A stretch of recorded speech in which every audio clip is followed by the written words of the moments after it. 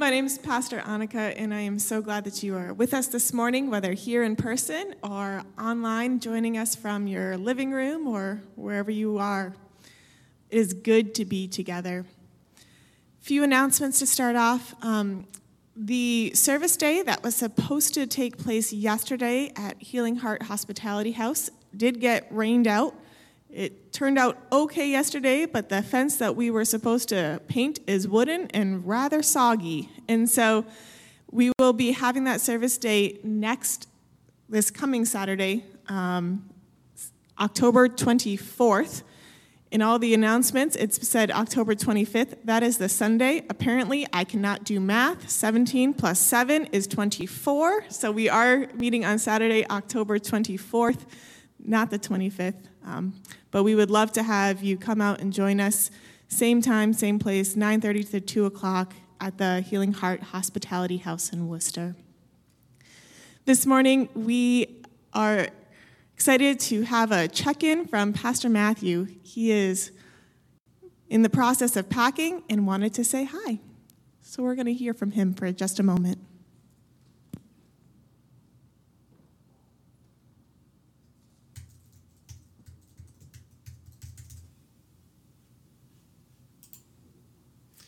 Oh, it's you. Hi. Hello, Pleasant Street. This is Pastor Matthew. I hope that all of you are well today in church, whether you are tuning in to this video in person in the sanctuary or online. I was just finishing up a few things here in the office, and, well, actually, to be honest, there's been a lot to finish up. But I want to take a moment to say hi and let you know a little bit about how things are going here in our neck of the woods. So we are getting excited to see all of you, and in the meantime, there has been a lot of work to do. But you know that because many of you have been helping on your end to get a life set up for all of us.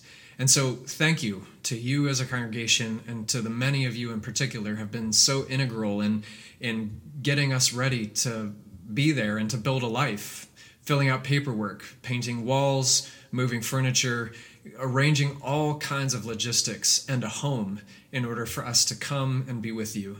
We are immensely grateful, and thank you for your help.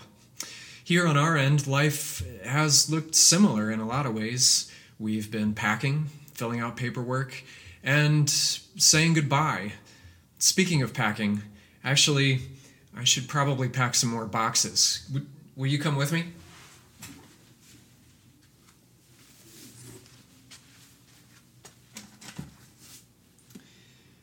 We've been doing a lot of packing, which I'm sure you can imagine. Have you ever noticed that when you're packing to move, inevitably there comes this moment when you look around and you think, where did all this stuff come from? That's been happening to us lately. Now, mind you, you should know that as our family has grown, we have worked pretty hard in the last few years to continue to move things out of our life so that we didn't get deluged by them. And yet somehow, I think no matter how much stuff you have, when you're moving, there comes this moment where you look around and you think, where did all this stuff come from? Right? And as I've been packing, I'm a pastor, right? And so I've been reflecting on what all of this means. And I've also noticed that when you're packing, the hard work isn't just figuring out what to put in boxes and how to arrange those boxes. The hard work of packing is actually saying goodbye. When you pack, you realize that so much of your life is not the things that you've owned, but all the stories and memories that happened while you lived in a place. So in a lot of ways, packing is about closing a chapter of your life.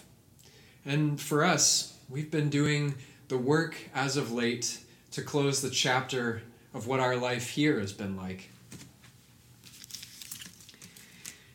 But you know, the truth is that we aren't the only ones who are making sense of things that we've lost, are we? No, as a culture right now, all of us have been trying to make sense of that. The thing about this pandemic is that everybody's lost something. For some of us, the losses are easy to see. We lost a job. We lost a business. Or 200,000 people lost loved ones in this country alone to COVID-19. But there's other kinds of losses too. For some of us, it was just the lost opportunity to gather with the kids, the grandkids, or the grandparents every week. It was the lost opportunity to be part of each other's lives for big events, for birthdays and baby showers. And the thing about loss is that it's really hard to deal with, and it can be hard to know where to put it. In truth, the people who write about grief would say that many times as humans, because loss is so painful, we really don't know what to do with it at all. And so what winds up happening is that we take the things that we've lost, the griefs that we've had, and we tuck them away inside of ourselves. We stick them in the closets and the corners of the rooms of our lives. But life being what it is, inevitably the day comes along where all of a sudden you look around the room and you realize, where did all of this come from?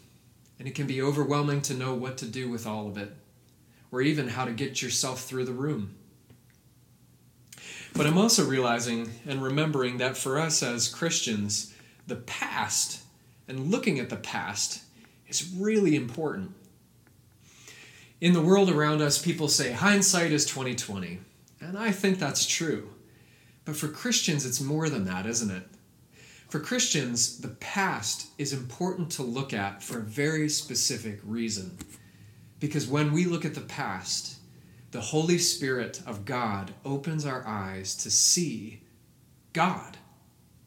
God can be really hard to recognize in the present. But when we look back, those are often the ways when we can see how God has been with us most clearly.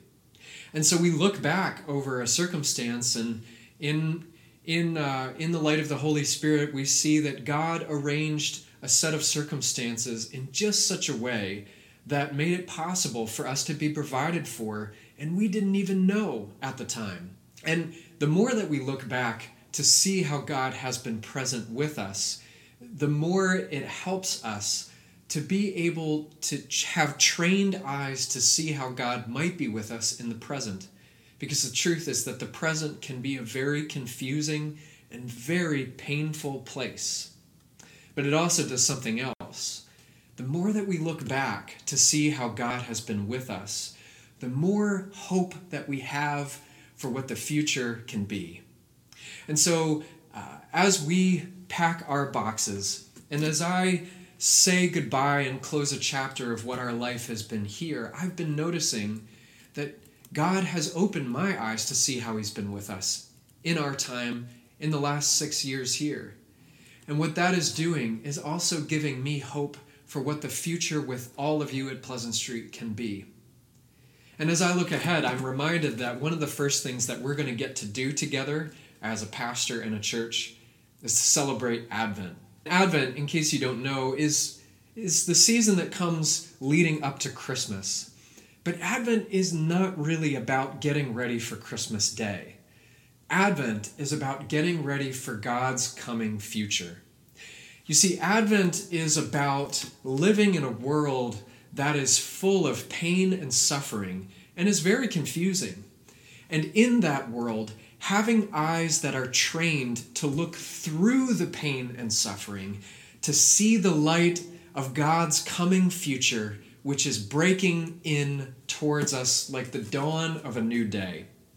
Advent is about longing for the day when God will come back in glory and wipe every tear from every eye and set all things right. And justice and mercy will kiss for the whole world like they did for us on the day that Jesus died and was resurrected. And so, for Christians, looking back becomes a really important way to be ready for God's coming future. And so, for me, as I close out the chapter of our time here and as we close up the boxes, I am already longing and looking forward to what we have together, which is the chance to celebrate Advent. and together to train our eyes to see God's coming future, which is already today dawning upon us. And so in the meantime, may the Lord bless you and keep you and make his face to shine upon you every day until we get to see you in person. I'm going to close up this box. I'll see you soon.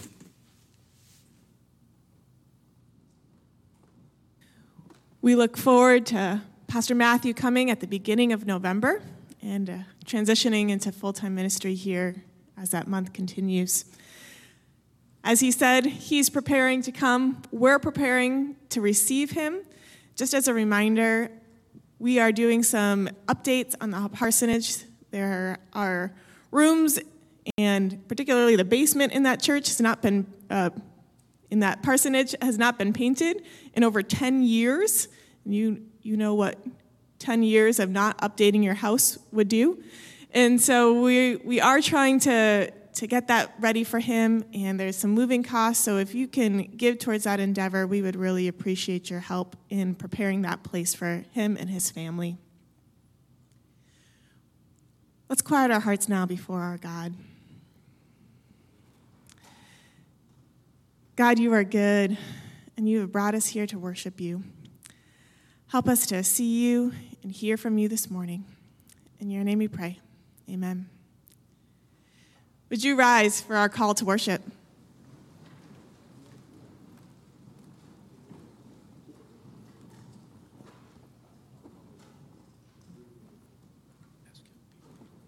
Oh, we have some extra bulletins. I understand we had run out. If you need a bulletin, you want to give a little wave, Dave will come around.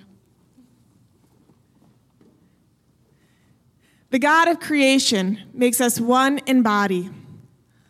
Let us join hearts and voices in praise of the Lord. The God of Christ makes us one in the Spirit. Let us join in hearts and voices in praise of the Lord.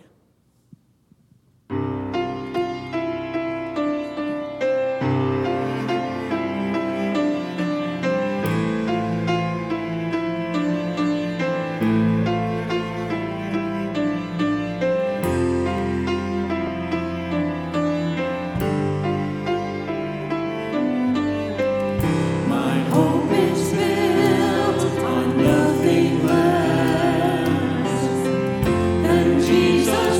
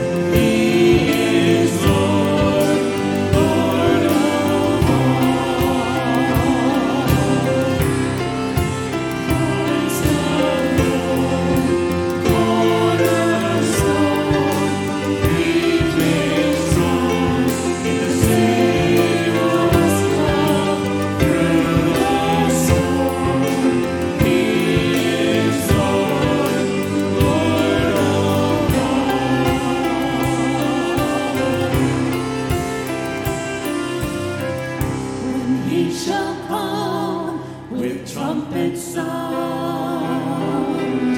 Oh, may I then in him be found, dressed in his righteousness alone, faultless stand before the throne.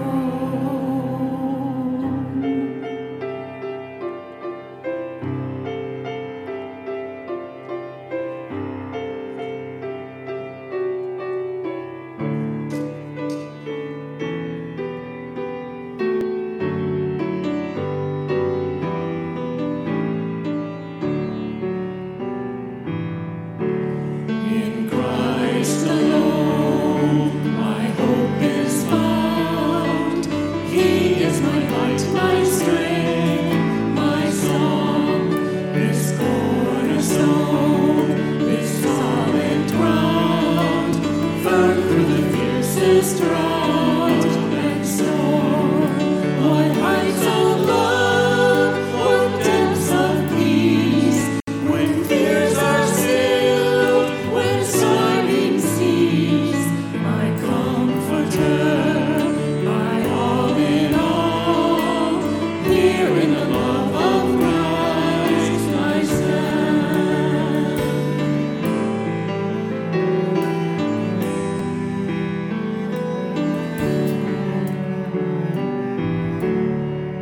In Christ alone, who took on flesh, fullness of God in helpless babe, His gift of love and righteousness, scorned by the ones He came to save, till on that cross, as Jesus died, the wrath of God was satisfied. Lord, every sin on him was laid. Here in the death of Christ I live.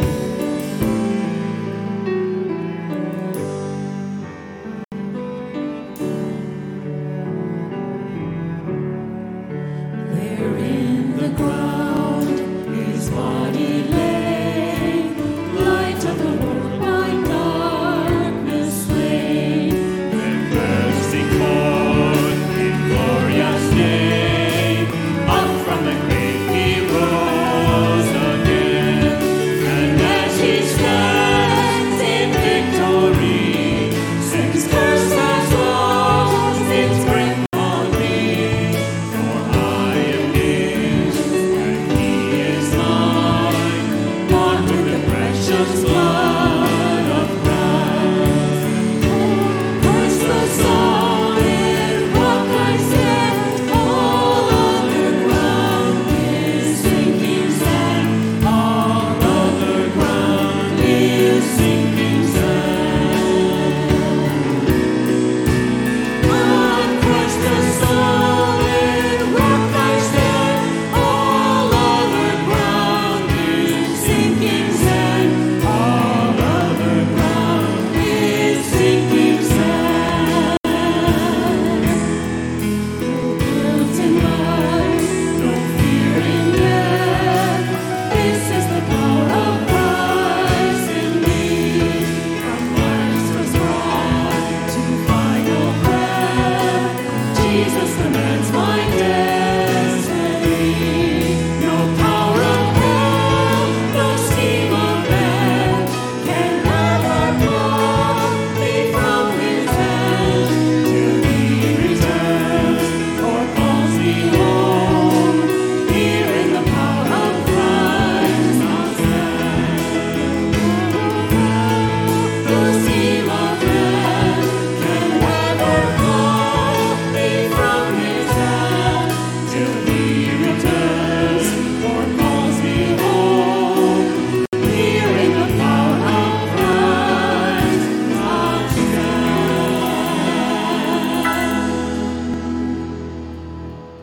Amen. You can be seated, please.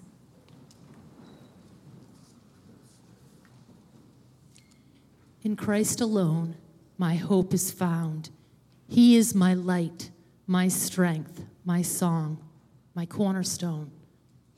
But how many of us can honestly say that every day this week we had believed in Christ as our only true hope? Too often we depend on ourselves and believe in ourselves. And too often this past week, we have probably not loved God above all, and we haven't loved our neighbors as we love ourselves. Let's just please join me in this prayer of confession. Dear friends, let us love one another because love comes from God. Whoever loves is a child of God and knows God.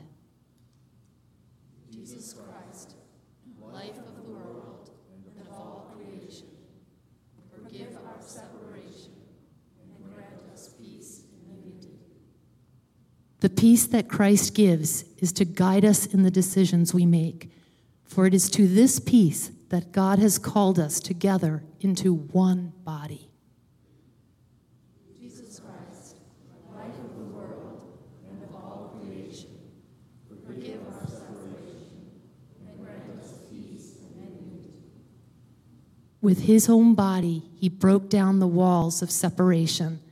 By his death on the cross, Christ destroyed our divisions. Jesus Christ, life of the world and of all creation, forgive our separation and grant us peace and unity. Let's continue in silent confession.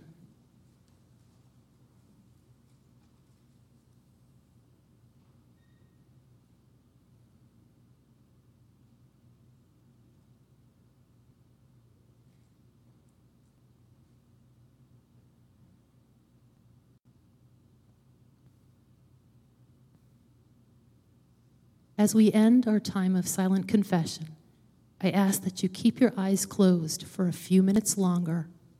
And I also ask that you put your hands in front of you and palms up in surrender. May we surrender our time, our money, our wills to all that God desires for us and would have us be. And in these next few moments, I'd like to ask you to join me and all of us in singing, "All to Jesus I Surrender." The words are not on the screen, but hopefully you know them, or you can just hum along. And let's surrender our lives to Jesus. All to Jesus I surrender. All to Him I freely give. I will ever love and trust Him in His presence daily live. I surrender all. I surrender all.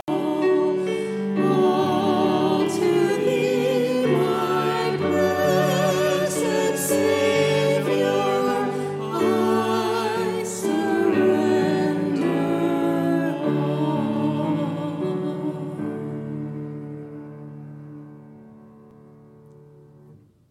People of God, hear these words of encouragement from 1 Peter 2, verses 9 and 10. You are a chosen people, a royal priesthood, a holy nation, God's own people, in order that you may proclaim the mighty acts of Him who called you out of darkness into His marvelous light. Once you were not a people, but now you are God's people. Once you had not received mercy, but now you have received mercy.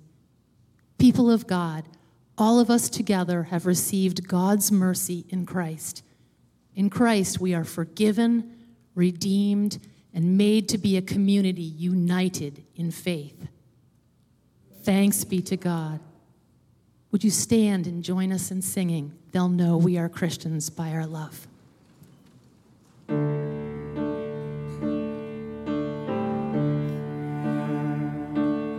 We are one. Spirit. We are one in the Lord. We are one in the Spirit. We are one in the Lord. And we pray that all unity may one day be restored. And they'll know we are Christians by our love, by our love. Yes, they'll know we are Christians by our love.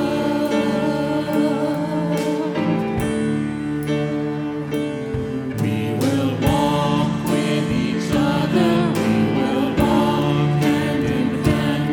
We will walk with each other. We will walk hand in hand. And together we'll spread the news that God is in our land. And they'll know we are Christians by our love, by our love. Yes, they'll know we are Christians by our love.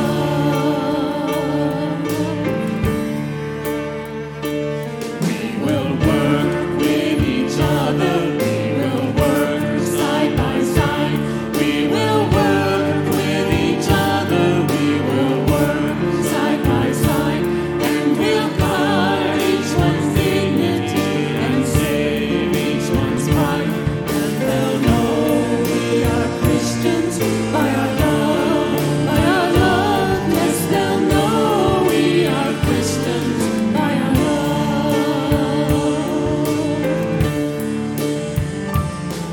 All praise to the Father, from whom all things come, and all praise to Christ Jesus, His only Son, and all praise to the Spirit who makes us one. And they'll know we are Christians by our love, by our love. Yes, they'll know we are Christians by our love. And they'll know we are Christians by our love, by our love. Yes, they'll know we are Christians by our love.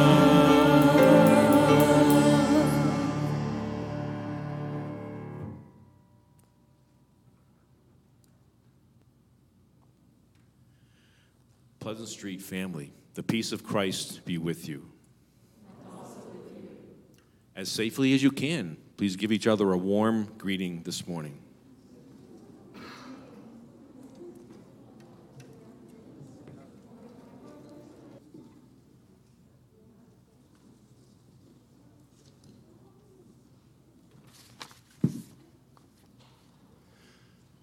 Good morning. I'm John Vriesma, an elder here at Pleasant Street, and I have the blessing of being able to lead us in prayer this morning. As a kid, I used to think of this congregational prayer as the long prayer, a chance to daydream and turn off my brain, so to speak. I hope you don't see it as the long prayer, but as a chance to pray along with me and also speak to God in your minds and your hearts about the things that we bring before God this morning.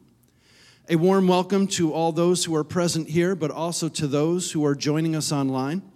Whether here or online, we are worshiping as one body and we are worshiping the same God. I'd like to share a short passage from John 17 that will tie into our prayer this morning. Jesus is in the upper room the night before his crucifixion, and at one point he prays for himself, and then he prays for the disciples, and then he prays for believers, his church, and he says, "My prayer is not for them alone. I pray also for those who believe in me through their message, that all of them may be one, Father, just as you are in me and I am in you. May they also be in us, so that the world may believe that you have sent me. I have given them the glory that you gave me, that they may be one as we are one, I in them and you in me, so that they may be brought to complete unity. And then the world will know that you sent me and have loved them even as you have loved me." I'm always surprised at what Jesus prays for believers. Of all the things he could pray for, he prays for unity. Not lots of members, not safety, not an easy life for us, but for unity. It seems to Jesus that that will be the key ingredient in his church growing. In our prayer this morning, as you pray with me, will bring our request to God in a spirit of unity. Would you join me as we pray? Our Father in heaven, we thank you for the amazing display of color we see outside our windows every day. The brilliantly colored trees, the green grass, the blue sky. Thank you, Lord, that we can enjoy that for a few weeks. You are an amazing creator, God. Lord, we thank you for Matthew Burns accepting our call and that he and his family will join us soon. Bless them as they pack and move across the country. Fill us, Lord, with a spirit of unity and of purpose and vision as we start a new chapter here at Pleasant Street. We thank you for all those who worked hard to clean up the parsonage last weekend and for those who are continuing that work to prepare for the Burns family arrival. Thank you, Lord, for our staff who have worked so hard to keep our ministries and worship afloat over the last 2 years. We recognize that they have had to take on many roles that are above and beyond their job descriptions. May they also find unity with Pastor Burns and form a great team in this time of transition. Lord, we thank you that programs like Celebrate Recovery and Grief Share, Divorce Care, Bible studies, Coffee Break, Midweek, and youth groups, and so on, can meet in person or online and study your word. In so doing, may they also be brought closer to you and feel the unity of Christ among them. And Lord, we have some folks in our church who need your special healing and comforting presence. We think of Flo Jaritsma, who is recovering from surgery and has had a bumpy road over the last week or so. Just help her to heal, Lord, and may she have good reactions to the medicine that she is now on. We also think of Edie Jaritsma, who is also recovering from surgery, and Father, may she also find healing. May she have freedom from pain and be able to move with more agility than she did before. And we think of Becky Smith undergoing chemotherapy. Lord, may the treatment reduce her cancer, but may she also have hope and peace from you. Give her energy and encouragement as she goes through this treatment over the next weeks and months. And Lord, just bless her and give her the ability to continue to take care of Jim as well. Lord, we again pray for Rick Fairweather, who is Marlene's cousin in Indiana. And we ask, Lord, that you work a miracle and reduce his brain cancer. We know you can do anything. Lord, heal the perforation in his colon, and Lord, we give thanks for his testimony of faith and how you have worked in his life. Lord, continue to be with the McCucci family as they expect to welcome a new baby into their home in mid-November. Please bless that pregnancy. Keep Emily healthy and give them the assurance of your presence in their lives. Lord, continue to be near the Faber family in the loss of Steve. May they continue to know your peace and love.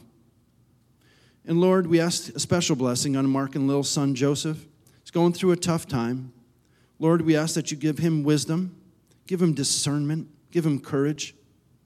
Lord, please shower him with your love in his life. Lord, with the election coming up soon, may we as a country be able to find unity. We ask that you would be a very real presence in this process. May the person who will serve you best be the one who is elected. Lord, we do thank you for the freedom to be able to vote, as well as the blessing to be able to speak your name and read your word freely here without repercussion. And Lord, another way that we can feel one with you and with each other is to support our missionaries who are serving you. Bless them as they have dedicated their lives to building your kingdom around the world. Over the next few weeks, as we make our faith promise pledges, Lord, fill us with generosity so that we can financially support those who have left home, family, and even country to bring your word to the lost. Let them feel our unity with them through the financial support that we pledge and the prayers that we offer. And Lord, for all those who are not with us today for various reasons, Lord, help us and them to still feel united as a church body. Though apart, may we be one in spirit. And finally, we ask for your blessing on Caitlin Givens, who will again share your word with us today. Lord, fill her with your spirit. Let us have open ears and hearts that we may listen to you. May we feel that we are one with you, Lord. In Jesus' name, amen.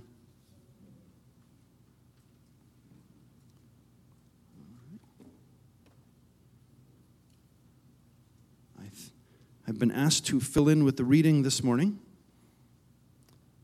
And our reading this morning is from Ephesians 2, 11 to 22.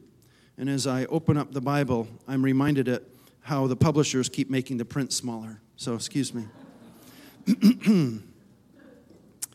Therefore, remember that formerly you who are Gentiles by birth and called uncircumcised by those who call themselves the circumcision, which is done in the body by human hands, remember that at the time you were separated from Christ, excluded from citizenship in Israel, and foreigners to the covenants of the promise,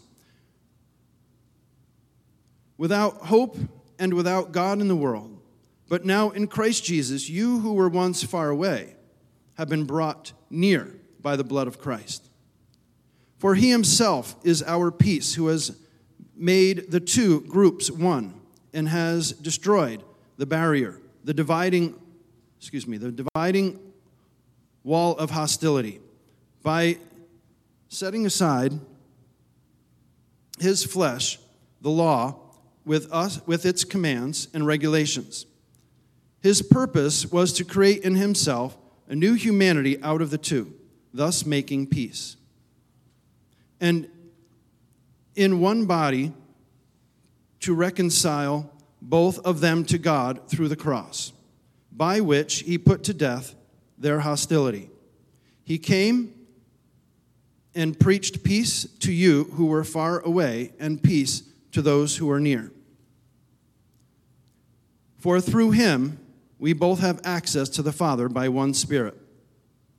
Consequently, you are no longer foreigners and strangers, but fellow citizens with God's people, and also members of his household, built on the foundation of the apostles and prophets, with Christ Jesus himself as the chief cornerstone. In him, the whole building is joined together and rises to become a holy temple in the Lord. And in him, you are now being built together to become a dwelling in which God lives by the Spirit. This is the word of the Lord.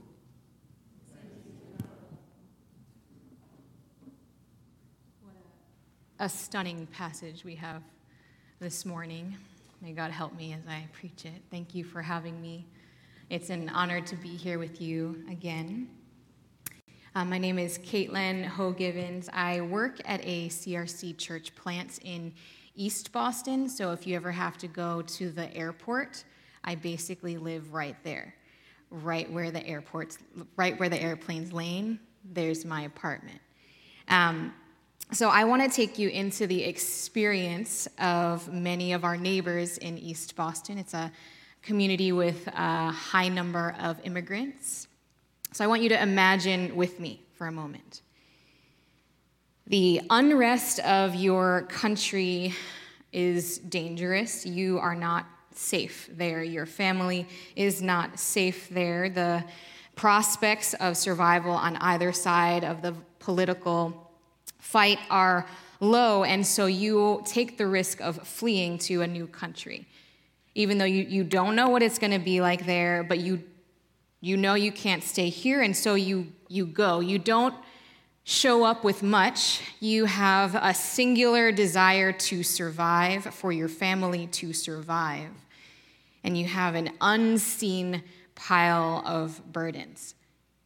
You don't know how you're going to find work. You don't know how you're going to find rent. You are concerned for the family back at home that you could not bring. You need to figure out how to apply for temporary protected status or the long process of seeking asylum. And so you do what you can. Sometimes you find help along the way, but you always have the gnawing fear and anxiety of your status and your safety in this new place. This is the reality of many that we serve in East Boston. I talk with a lot of them on the phone. They say, Cata, that's my name in Spanish, Cata, we cannot continue like this. What I hear in their voices is the constant harassment of anxiety. Many are recovering from COVID and carry pain in their bones from it. And they have a fear that ICE will show up at their door while they are waiting for their status to be approved, while everything is delayed because of the pandemic. Division of status impacts us all.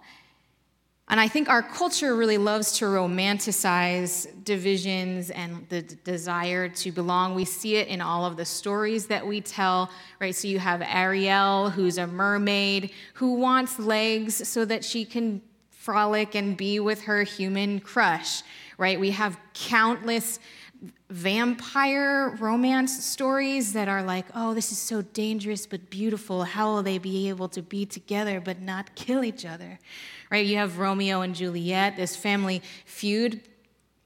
But divisions in status that create community rifts are actually not beautiful. They can be if you're on the side with more power, like if you're the ones with legs and you're just watching this cute mermaid who wants them, right? But if you're on the underside, you feel particularly the impact of division. They shape the mental, the emotional, the physical, the spiritual well-being of real people. And it's not just an immigrant experience. It's not just something that I happen to see over in East Boston. Division, pride, unchecked assumptions of superiority because of education, because of where you're from, because of what you look like. It's everywhere. And the destruction is in its wake. In our country right now, we can barely have conversations across political lines when we don't agree with what kind of coffee we should drink. Some of us feel this tension with our own families. We have conversations where we experience hostility, anger, shame, pain, even tears.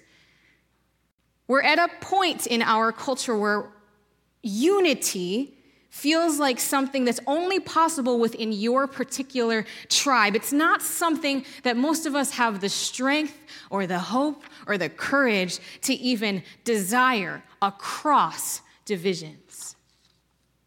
So here in our passage, Paul is writing to this little Ephesian church that is dwarfed by the Tower of Artemis in Ephesus. He's saying, Christians, God has a good plan for everything to come together in Christ. And in our passage today, he zooms in even further and he says, what about the deepest divisions of our time? What is God's plan for ethnicity? Follow with me in verse 11, if you will. Paul writes, you Gentiles, you are called the uncircumcised by those called the circumcised. And so right at the forefront, Paul calls up this age-old division between Jews and non-Jews or Gentiles. And they had this history of division in faith and tradition, and he brings it front and center. It's a division that his readers would know about. It's like if I were to say here, those of you who TikTok versus those of you who think it's a questionable practice, right? You would know that I would be talking about the divisions between generations, right? Or if I was to bring up right now, like, oh, those of you who vote red, those of you who vote blue, you would know that I'm talking about our storied history in our nation across political lines, right? Right here, Paul is bringing ethnic differences front and center. They matter to Paul, the apostle. They matter to the gospel. The Jew and Gentile differences were marked by the Jewish practice of circumcision. It was a symbol of belonging to the people of God, but pride led the Jewish people instead to be contemptuous instead of being a blessing to the nations. And so what happened is that the adjective, the descriptor, uncircumcised, instead of just being a descriptor, it became an insult. It became a title of disdain. It became not just a reference of a physical state, but something that you say to someone when you have a lot of contempt and hostility towards them. The Jews often saw the Gentiles, the uncircumcised, as barbarians, as outsiders, as a threat to their faith. The Gentiles likewise thought many things about the Jews. They thought they were lazy. They didn't work one day of the week. What was that about? They thought they were godless people. They didn't have idols in their home. They didn't go to the temple to worship their idols. So they're like, who are you? The division between the Jews and Gentiles were usually tense, often hostile, and sometimes bloody. And now the situation in the Ephesians church was interesting because there were some circumcised Jews in there who were Christian, like Paul. There were some uncircumcised Gentiles who were in there who were Christian. And so in the past, the unifying marker of the people of God was circumcision. So the question is like, what do we do now, right? Like, how do we show that we are a team if we are not all doing the same thing? It's like in the movies when there's like kids that are like making solemn vows before each other, and they like pinprick their fingers, and they're like put the blood on a piece of paper or like wood, and they're like, I'm really in, like I'm in, right? So the question is, how do we show our unity if we're not all doing something that's painful, that marks us? What is a marker? What is like the team t-shirt that we wear now as this new church? And the early church wrestled with this. I think we still do, not necessarily demanding circumcision, but I think we wrestle with demanding uniformity in our expressions of worship.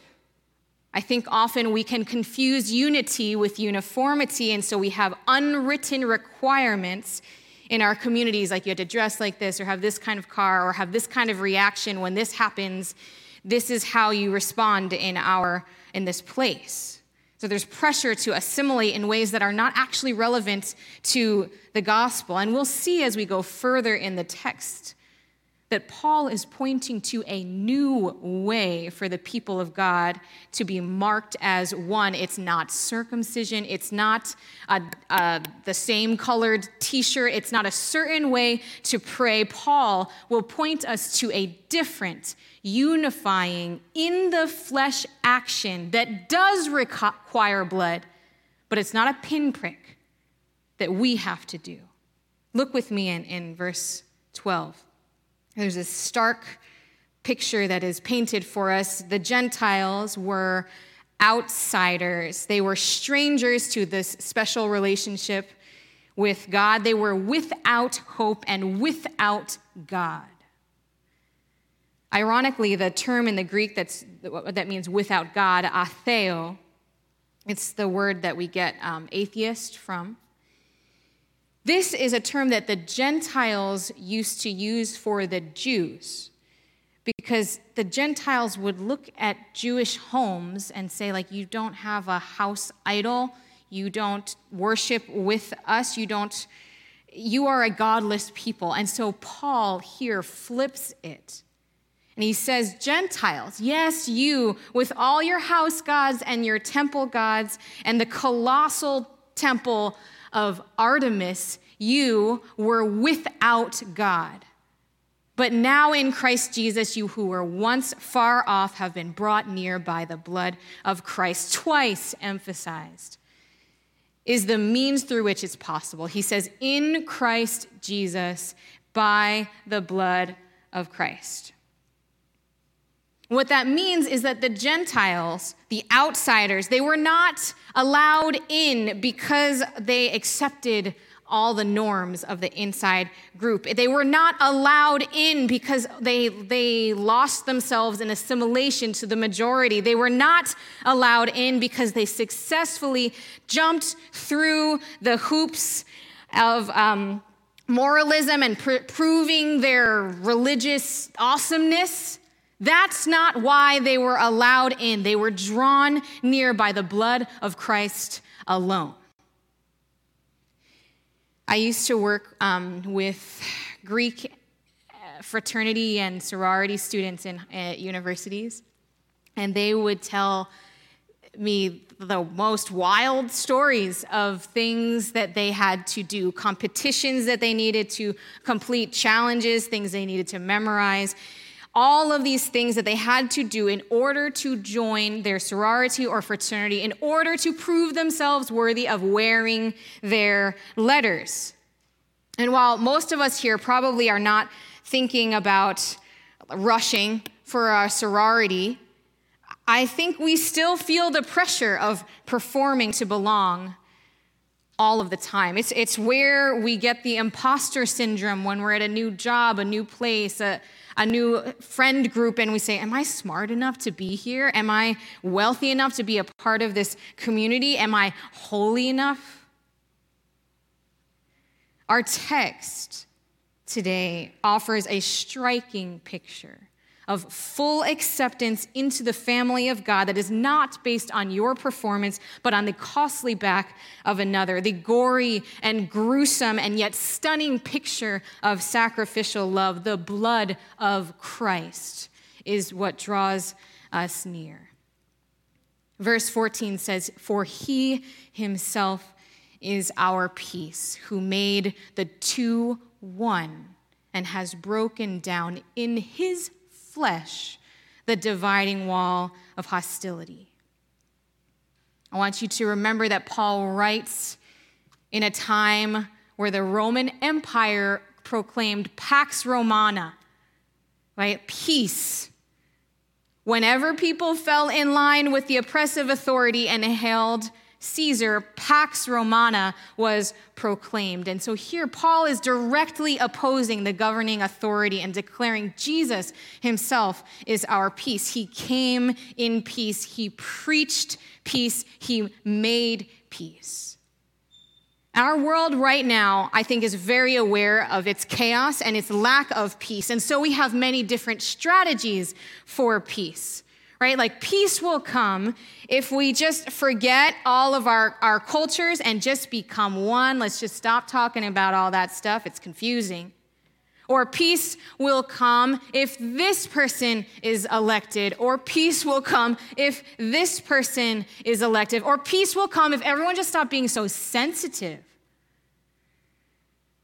And most of the time, these strategies are not aiming at the real, sweeping shalom peace that brings wholeness to all, which is what Paul is talking about. They aim instead at its shallow counterpart, which is the absence of conflict. It's like we have this abundant feast set out for us with all of the things that you could ever desire. Right? There's like roasted meats and roasted vegetables. And well, if it was me, it would be like dumplings, and there'd be scallion pancakes. It's like the most tantalizing feast is set out before us. But on the way there, we decide, you know what? I see a leftover thing of French fries from McDonald's. I'd rather have that. And so we sit on the side of the road and eat that. They're cold. We settle. Church, we settle when it comes for peace. We settle for politeness with placating smiles without revealing our inner hostility for each other instead of the peace of Christ where hostility dies, where we see our enemies as our brothers. We settle. Church, in a divided world like ours, where are you looking for peace? Where are you settling when the banquet of our dreams awaits, and that is with Christ? The dividing walls of hostility that are broken down in this passage were not just metaphorical. There was a literal wall, an actual wall that was built that separated Jews from Gentiles in the Jerusalem temple. It had a large sign that said, if you're a Gentile and you pass through this, you will die. Our text reads that this dividing wall was destroyed in Jesus' flesh. Now, you can kind of just like keep going and be like, cool, the wall fell. What does it mean that it fell in his flesh. For generations, I want you to bear with me here, but for generations, the Jews had dragged their best animals to the altar to make sacrifices for their sins. So you messed up and you took another animal. You're dragging your goat because the goat knows what's about to happen, right? And you say, holy God, I've messed up. Would you take this animal in my stead? I deserve death, but take this animal. Can we be in relationship again? And the mercy of God would come. The mercy of God allowed these small sacrifices of you and your goat to be the means by which you, a sinful person, could continue in relationship with a holy God. And yet, with every breach of the law, another animal was necessary, and another one, and another one. And these sacrifices in themselves could never take the full consequences of sin. That's a lot to ask of a goat. These sacrifices anticipated the need for a perfect sacrifice, who exhibited perfect obedience, who didn't need to be dragged, but who said, not my will, but yours, who chose to stretch himself on a cross. And so Jesus offers himself as the sacrifice once and for all, says the writers of Hebrews. His own body is the peace offering through which God's justice was satisfied and his mercy extended so that we are reconciled, brought together with God and with each other. And so, friends, our peace, the peace of the church, the peace of Christians is found, established, and given in abundance in the broken body of Christ. It's on the cross where grace and suffering meet. It's on the cross where our desire to be God over our neighbors, God over our enemies must go. Because as we look at Christ upon a tree, stripped of all of his dignity, hostility itself is killed at the root. This stunning act, of God stretched out on a cross, his blood dripping down. It leaves no space for our contempt of our enemies. Pride falls on its face. Our contempt crumbles. Humility, adoration come because now we can go before God, the Holy of Holies. We have full access to God. Adoration comes. There's no space for hostility because his body was broken and torn apart.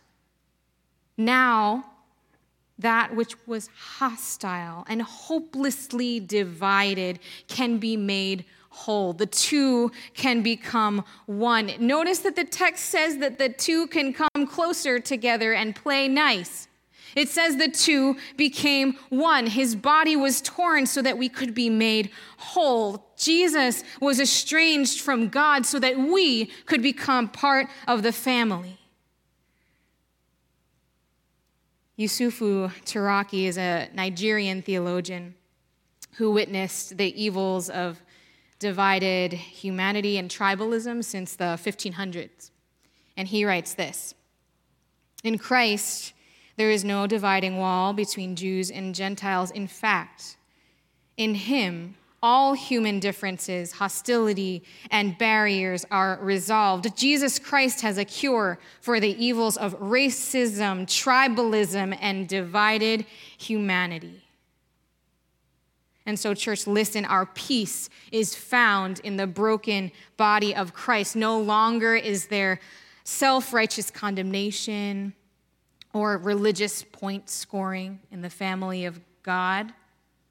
No, the broken body of Christ has done what no other can do, and now we have relationship with God that's marked by an assurance of grace.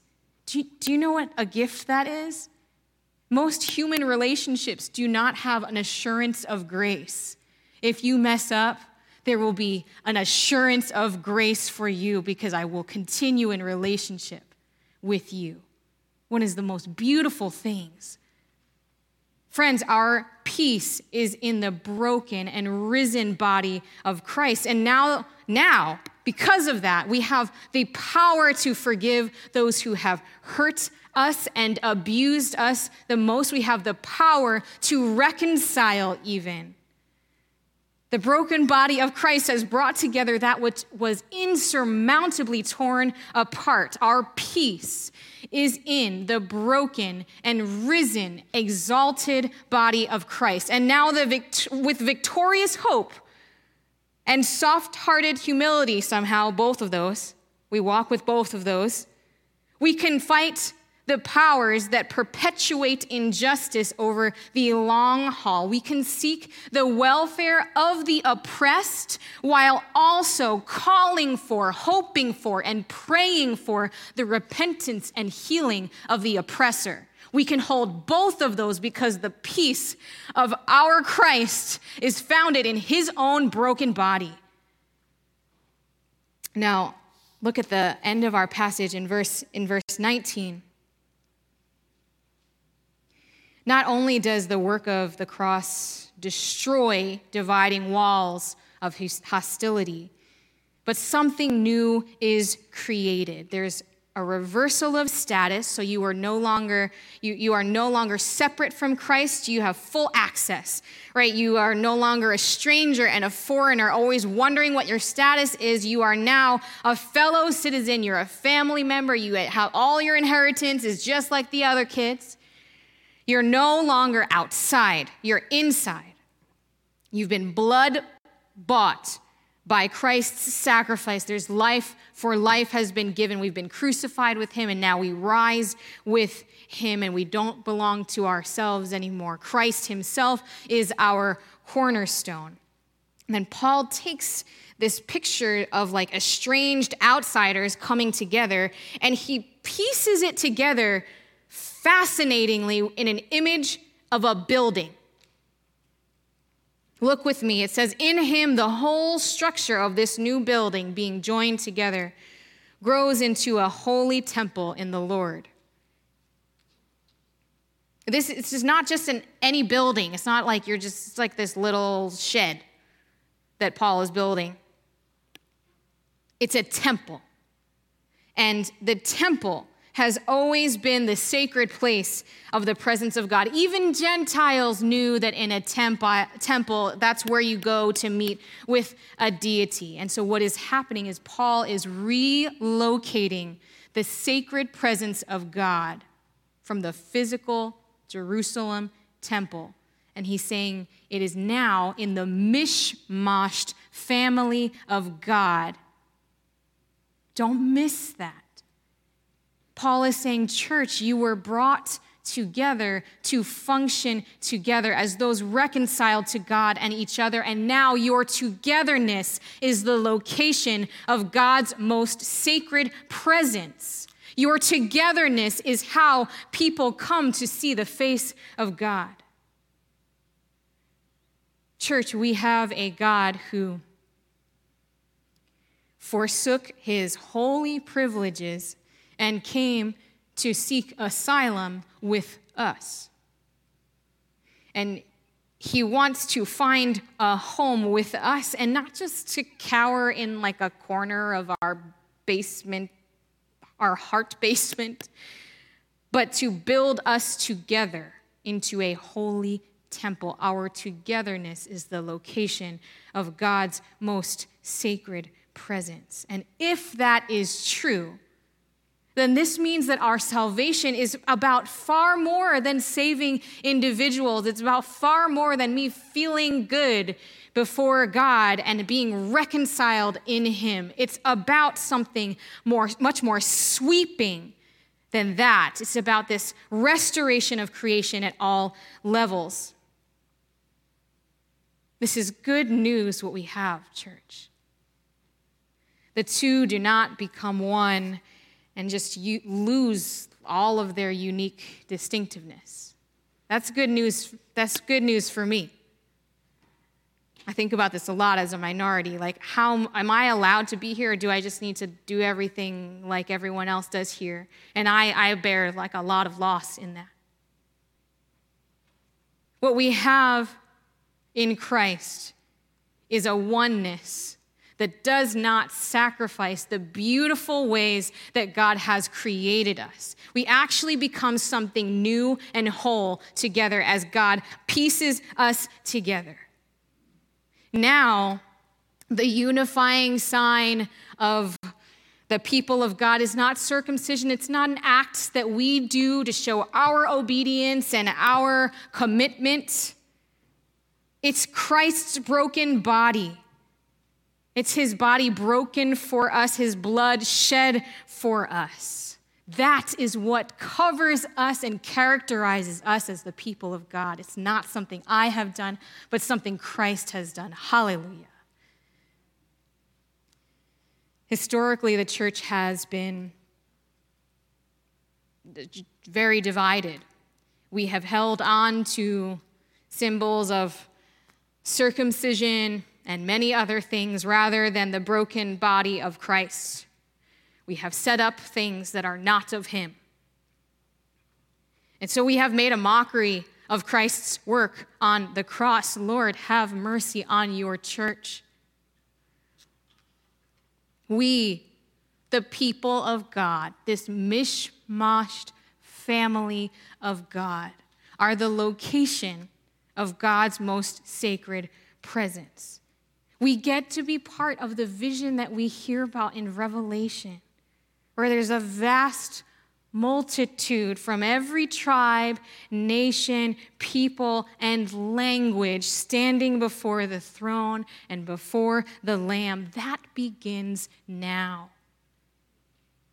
We are a part of a sweeping movement of God's restoration to which all are welcomed. We have immigrant, we have refugee, we have gentrifier, we have millennials, Gen Xers, boomers, TikTokers, right? We have red and blue invited to come before Christ. Church, because Christ is our peace, we, the church, get to be a place of restoration, a place of countercultural resistance to a world that lacks compassion and empathy. We get to be a place where God's very Spirit dwells. And so, church, let's be the church. Let's do the daily work of confession and repentance. Let's do that gritty work of forgiveness and reconciliation. I'm not just talking about this theoretically. I mean this week. I mean today. If there are people that you are harboring unforgiveness towards, I am pleading with you. I'm saying if you are covered by the blood of Christ, you do not have that right. Forgive. And it feels costly because it is costly, but if you have been bought by the blood of Christ, we have deep pockets because we have been given all of the expenses of the kingdom, and we have a Savior who has done that in our place. So, friends, if there's someone that you need to forgive, extend the peace of Christ today. Let's be a place where both the oppressed and the oppressor can come and be made new and be made whole together. Let's be peacemakers by the power of God, our peacemaking God. Let me pray for us.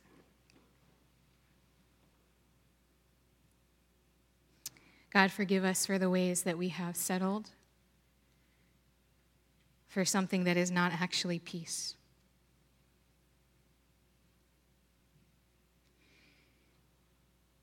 God, draw us again to you. Bring us to our knees before your cross. We ask even now that we would have a new and deeper understanding of what it means that in your flesh you broke down these dividing walls. We ask that in beholding you and your sacrificial love, your blood pouring out of your sides and your hands and your feet, God, that the hostility that lies in us would die. God, would you raise up your church for such a time as this? To be a place of radical peace, to be a place that looks different than the world, to be a place that desires both justice and mercy. God, we need you. We love you. There's no one like you. I pray in the name of the Father, and the Son, and the Holy Spirit. Amen. Stand and join us in our closing number. The church's one foundation is Jesus Christ, her Lord.